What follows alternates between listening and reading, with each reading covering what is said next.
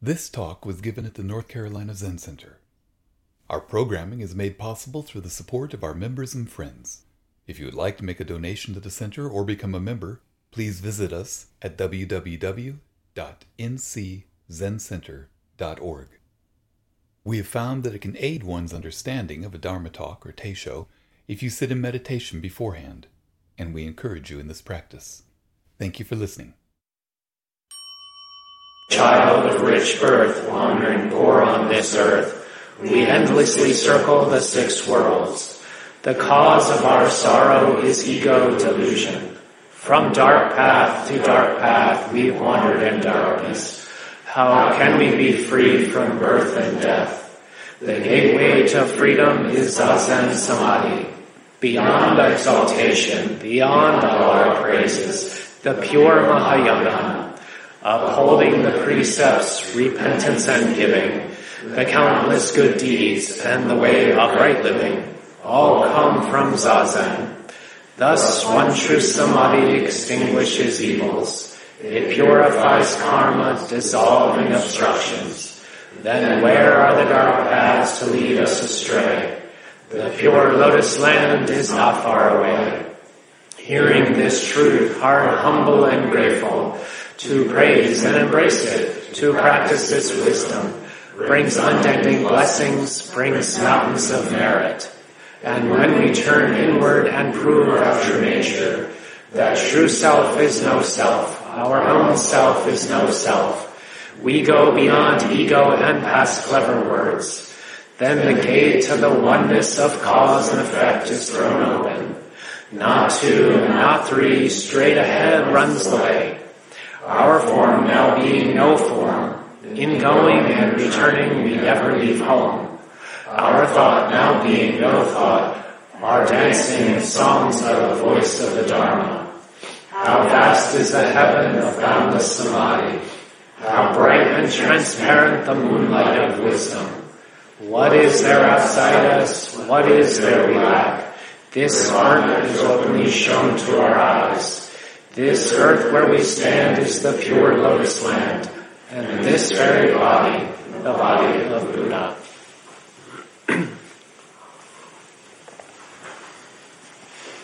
Good morning. Good morning. Please sit comfortably. You can change postures as you need to. Chairs are available.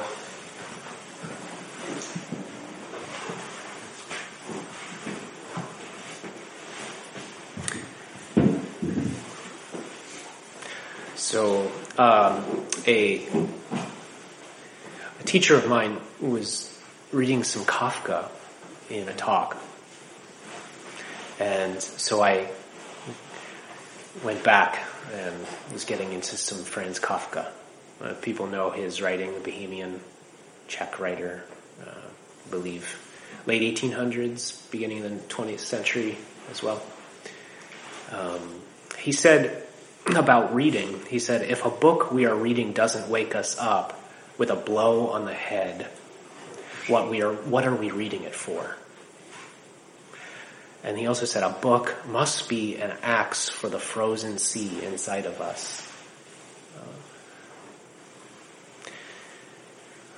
The frozen sea inside of us, that really struck me.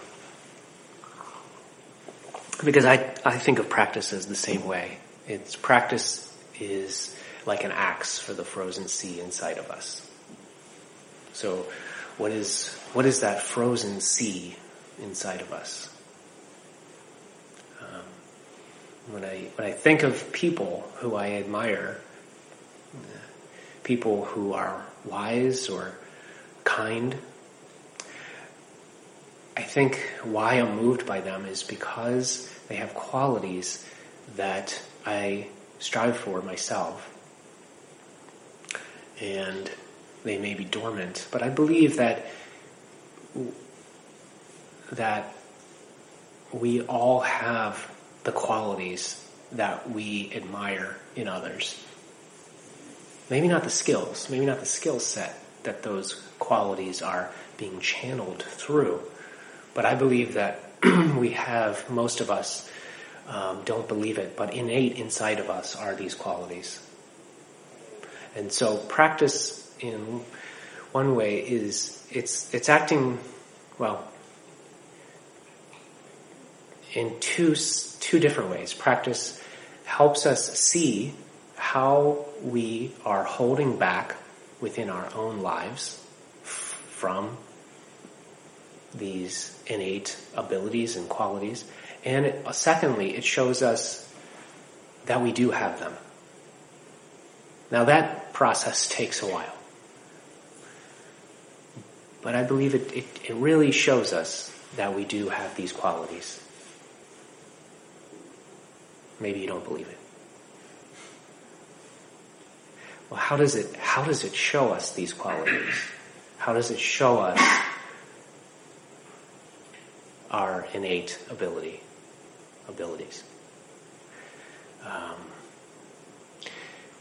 Kafka, again, he said, I think this is a pointer. He wasn't a Zen practitioner, of course, but I think what he says is very apt. He said, you don't need to leave your room. Remain sitting at your table and listen. Do not even listen. Simply wait. Be quiet, still, and solitary. The world will freely offer itself to you to be unmasked. It has no choice. It will roll in ecstasy at your feet. Hard to believe, but true. Our practice is really about not leaving the room. Not leaving the room of ourselves, of this present moment awareness.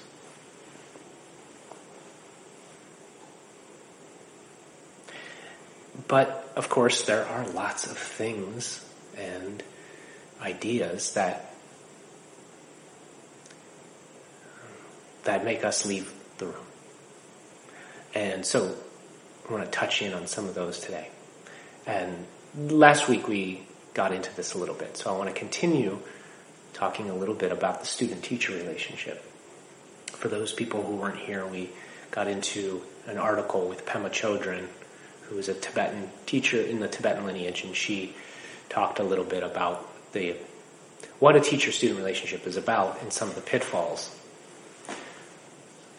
And so I want to continue that conversation here a little bit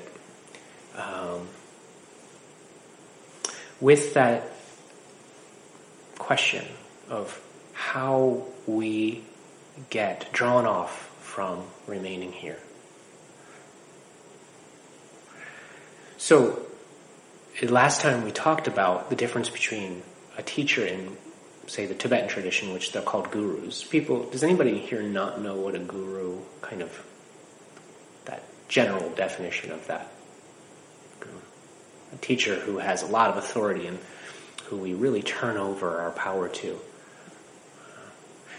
And last week we talked about how in Zen, teachers are not gurus. And yet, it's not uncommon for even senior students in Zen to treat teachers like gurus.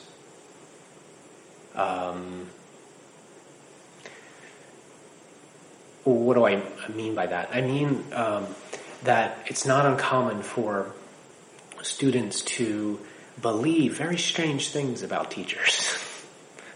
To believe to imbue them, to project onto them things and qualities that we are kind of making up. And I would say that it's not uncommon, well, hopefully it's getting more uncommon, for teachers themselves to believe that they have these abilities. You know, what abilities? Well, for one, being above the precepts, being above morality, kind of like, I can do anything, right? You've seen this, and this is kind of was sparked, as I said last week, by a conversation we had at a teachers meeting recently the focus was about abusive teacher. So it's kind of fascinating. It's really fascinating to see how people will give their power over to teachers. But we tend to project all kinds of magic onto not just teachers, but all kinds of people in our life. We do this in romantic relationships, of course. We do this when we see only the good qualities in somebody. But my feeling is this, is that when we do that with people, when we find ourselves in this kind of magical la-la land with other people, it's usually one ingredient is missing. One ingredient. Well, at least one. And that's enough time spent with that person. Do you see what I mean by that?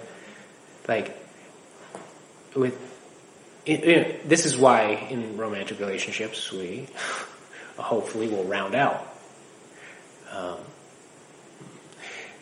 But with spiritual teachers, my feeling is that a lot of what reinforces that the way we project onto our teachers is we don't spend enough time with them.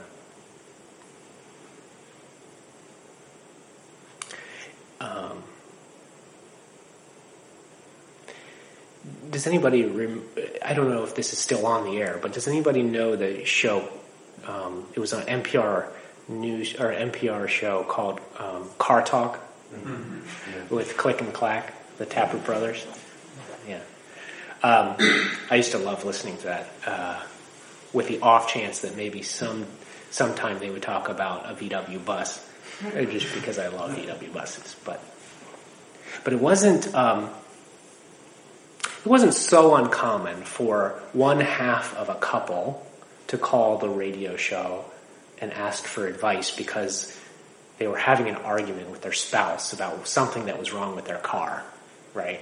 So the husband calls and says, look, my wife and we have this 19 whatever Honda Accord and it's making a tremendous amount of noise. She says it's the muffler, right? But she couldn't possibly be right? And they go through and, okay, what are the symptoms, And one or two of the brothers say, well, yeah, it's the muffler, just like she said it was, you know. And, shock, right? How could she be right?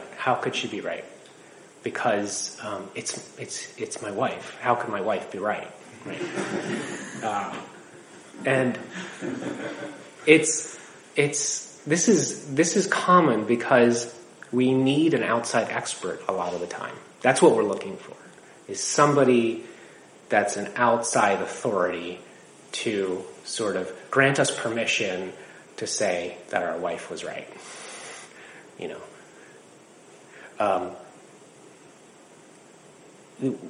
We do this all the time. This is very common in business, that let's say that a company hopes to take a certain strategy, a certain turn, a certain direction. They'll often hire outside consultants to come in to convince management of a certain direction. Even if they have people internally in that company that are experts and are saying the same thing, they'll hire experts from outside the company to come in because they're clean. This phenomenon is known as an expert from afar. An expert from afar. Oftentimes it'll be done to deliver bad news to employees. They'll hire an outside person to come in. And so we do this with spiritual teachers as well. We keep them at a distance so that they remain clean, you see, so that they remain unstained. And therefore we can uphold our projections, our wishes about them. But this isn't Zen practice. This is certainly not what Zen is about. Because Zen is about intimacy with whatever is. Teachers do this, by the way, too. They'll sometimes, and I see this a little bit in myself, this wanting to kind of keep a distance with students. I think there's a healthy boundary there. But at the same time, there are certain teachers can keep too much of a distance so that they also remain, in their students' eyes, kind of an expert. They don't see the flaws. Right? The students don't see the flaws in the teacher. It's not Zen, though. So last week we touched on the importance of coming to and remaining open in practice, and how oftentimes, unconsciously, what we're doing when we come to a spiritual practice is we're actually looking for confirmation of what we already know. Like, we want a group of people, we want a teacher, we want a practice that will affirm what we already believe about the world and about other people. And it feels really good when we find that. To have that, oh yeah. But, as I said last week, the problem with that is that then when something doesn't kind of fit into our worldview, when the teacher or the teaching says something that we may not agree with, then there's kind of a recoil. There's kind of like a, well, I'm out of here. It doesn't fit with my ego identity here, right? There was an article that's a friend of mine passed on to me, and it was called, When is it okay to quit church? When is it okay to quit church?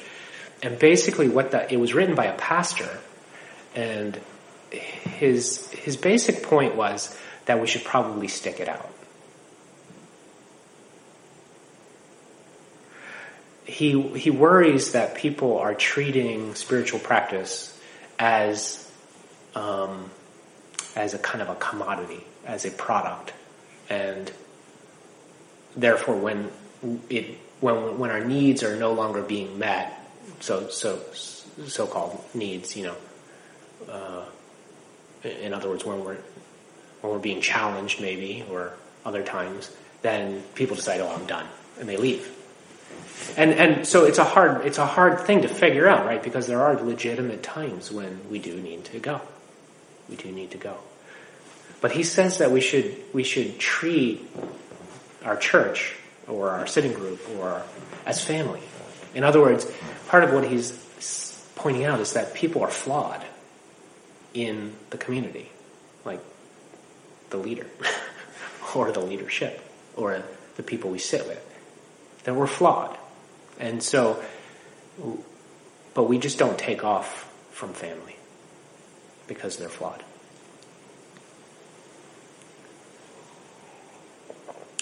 Once I was teaching, doing some guest teaching at another Zen group, that there was some thought of my helping with the teaching on a regular basis in this group, and I was talking with and taking a walk with a member of the group, and after a Sunday program, and he just came out and said it. He said, you should try to walk a little slower. What? Yeah. He said, Zen teachers shouldn't walk that fast. You should have a slower walk. That's more what a Zen teacher should be like. Right? Oh, okay. So when we have this preconceived picture of what we think we should get from a teacher or from the teaching or from a tradition, what are we missing out on?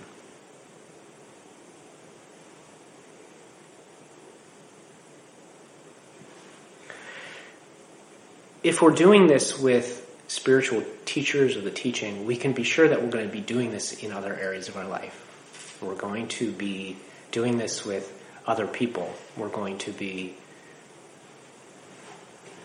getting into that same trap of projections with other people. And we're going to do it with ourselves as well. What we're going to do is we're going to try to ignore the bad side of us or maybe the good side. We're going to ignore parts of us that we don't want to see, and we're just going to see ourselves through a certain light. And then what happens in practice, a meditation practice, an inward focus practice, is then it becomes more of a way to sort of push things to the sidelines that we don't want to see and just focus on kind of being the perfect practitioner. You know. So you just check in with yourself to make sure that that's not happening. That you're not using practice, co-opting practice to sort of push away things that you don't want to see. So basically in Zen we recognize that tendency to look outside of ourselves with teachers and for answers. But Zen throws it back on our lap. That's the power of Zen practice, is it throws it back on us. You know, is it like that game of hot potato where somebody throws it and you immediately throw it back? Right? Throw it back. So it's sitting in your lap, which I think brings us back to the story from last week. Does anybody remember it? Remember the story that we talked about at the end of last week? So we'll just review it. Okay. So it's the Tong Master Obaku. That's his Japanese name. His Chinese name is Huang Po. So Huang Po,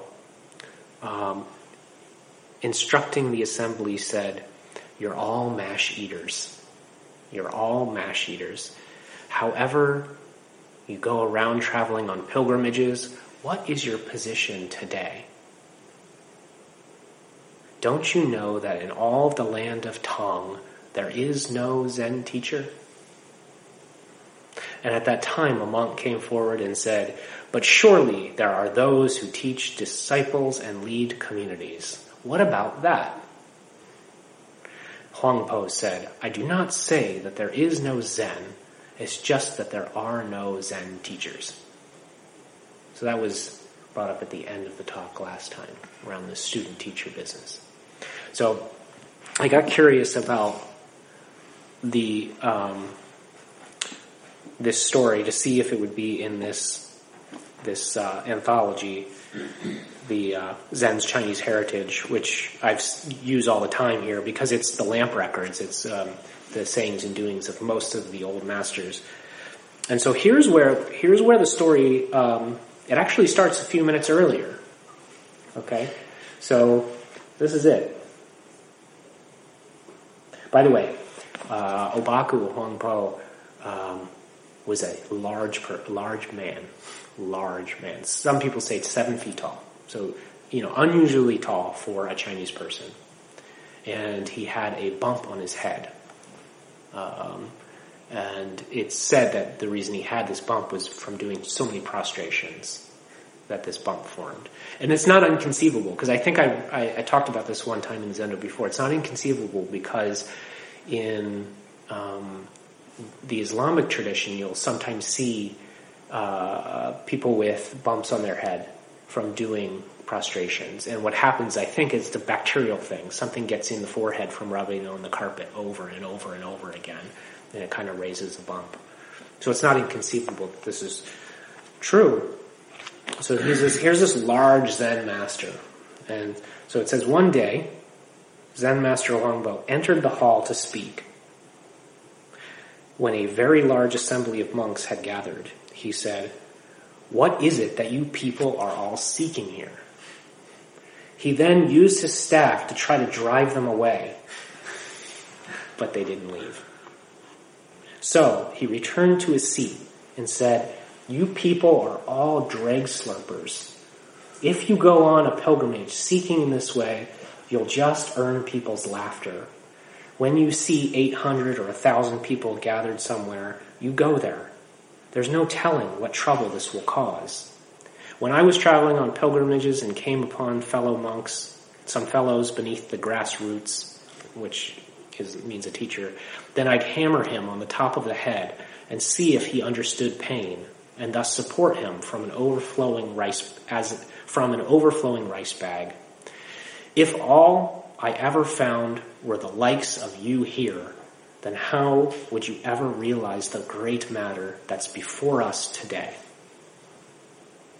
If you people want to call what you're doing a pilgrimage, then you should show a little spirit. Do you know that today, in all of the great Tong, there are no Zen teachers? A monk then asked. In all the direction, there are worthies expounding the countless students. Why do you say there are no Zen teachers? Huang Po said, I didn't say there is no Zen, just there are no teachers. And then he goes on and carries on from there. So that's where this abbreviated version comes from. So, dreg slurpers, mash eaters. Another translation is gobblers of dregs. Gobblers of dregs. The stuff that's left at the bottom of the wine glass, or the beer keg, or the whiskey barrel. In other words, it's got no value. The dregs. So what are the dregs? Huang Po is fed up here.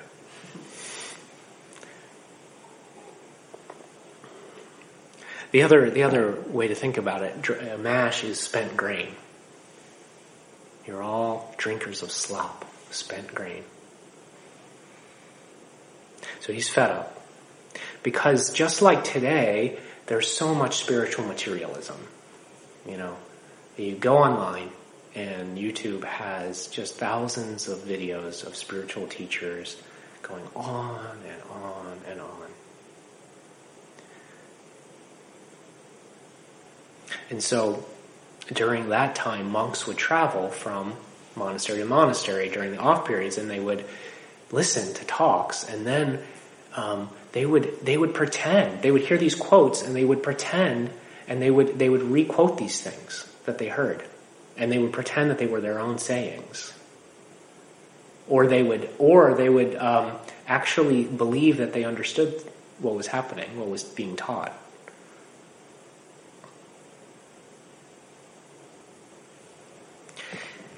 Gobblers of dregs. I think you could expand that, meaning how one way or another we get distracted. I think of negative thoughts, dregs. How we get drawn off into drinking the Kool-Aid, the dregs of our negative thinking about ourselves, about other people. How we consume. We're consumers. We consume these beliefs about ourselves and about others.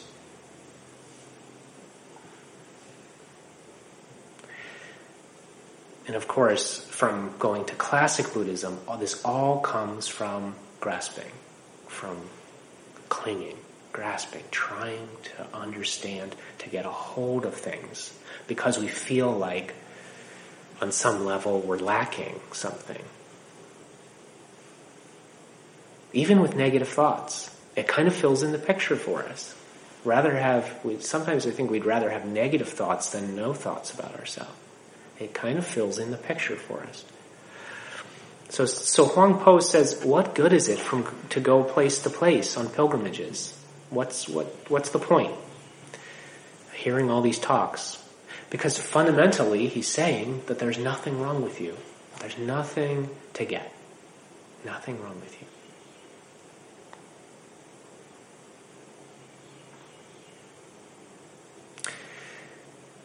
But we do that. It is common for. Do people listen to online stuff, talks, and read things online about Zen and spiritual practice? Yeah, I mean it's quite common. I do too. How do we make it so that we're not becoming drinkers of dregs? How do we do that?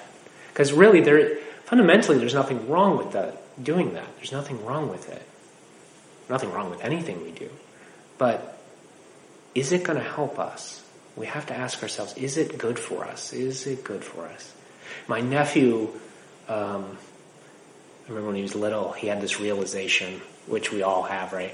Which is, why is it that all the stuff that's tastes good is bad for you, and all the stuff that's good for you tastes bad?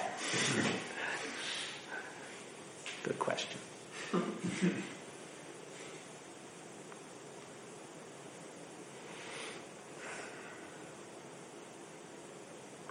Annie Dillard, who is an American writer, she said, we still and always want waking. We should amass, half-dressed, in long lines like tribesmen, and shake gourds at each other. But instead, to wake up. But instead, we watch television and miss the show.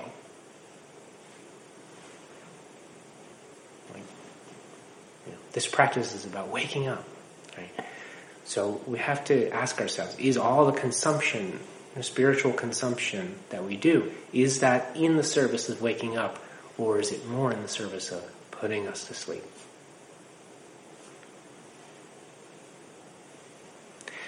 So this is what Huang Po is trying to get his monks and us to see.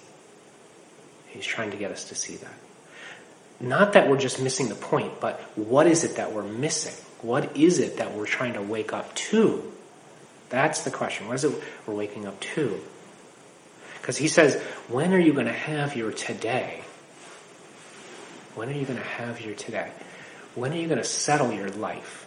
When are you going to settle down and understand your life?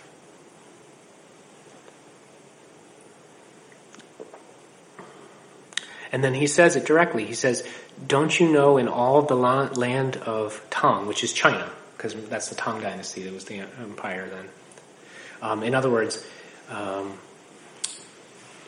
the whole world, because if you look at the ideogram for China, I think, I could be wrong about this, but there's a kind of a square kind of thing with a line running through.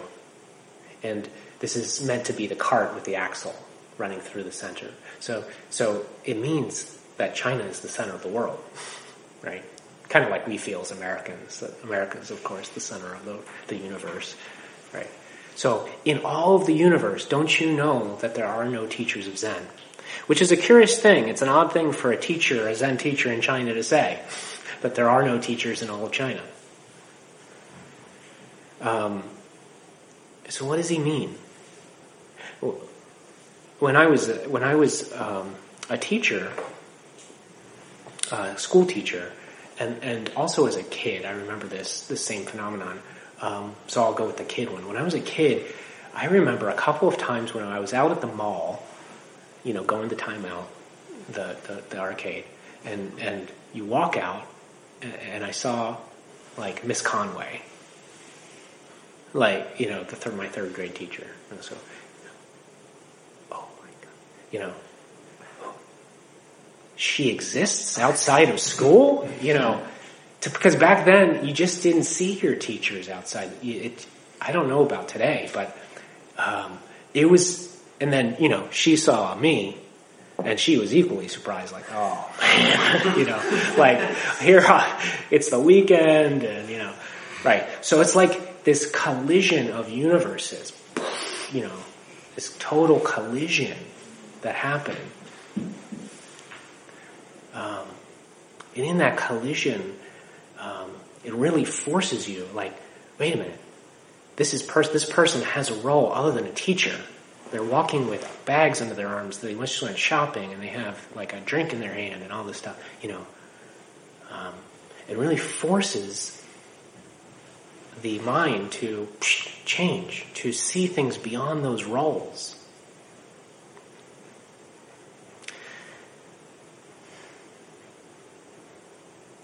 And this is what we need to do. We need to dissolve those roles that we inhabit.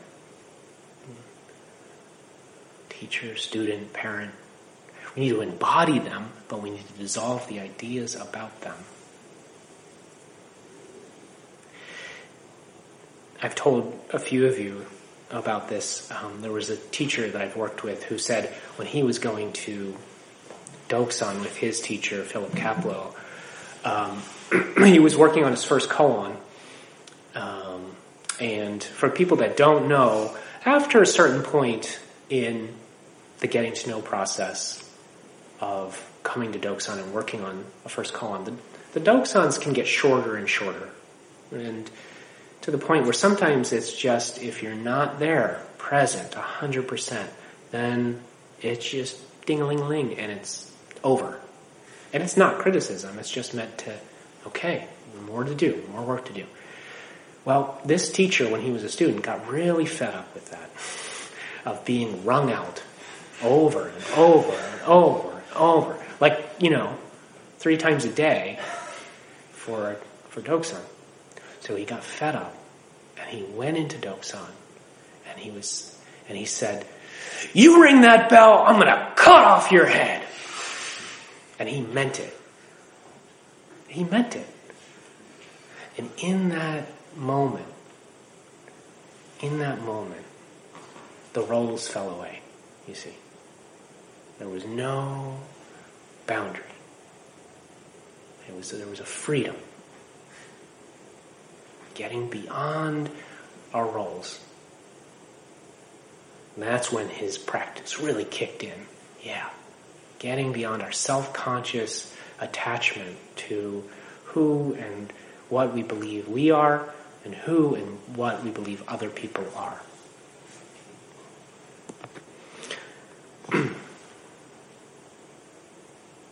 So at some point in practice, if we're really intent on understanding Zen, we have to drop all of these roles. Even if just for a few minutes, even just for an instant, if we can see the world clearly with no labels attached, it changes. It relieves us. It provides a universal relief. I'm not who I think I am. I'm not the limited person. They are not the limited person that I've taken them to be. What a relief. That's what Huang Po is pointing to here. That's what he's trying to get us to see. So, we'll stop here, I think, and recite the 4 Bodhisattva vows, which are on page 36.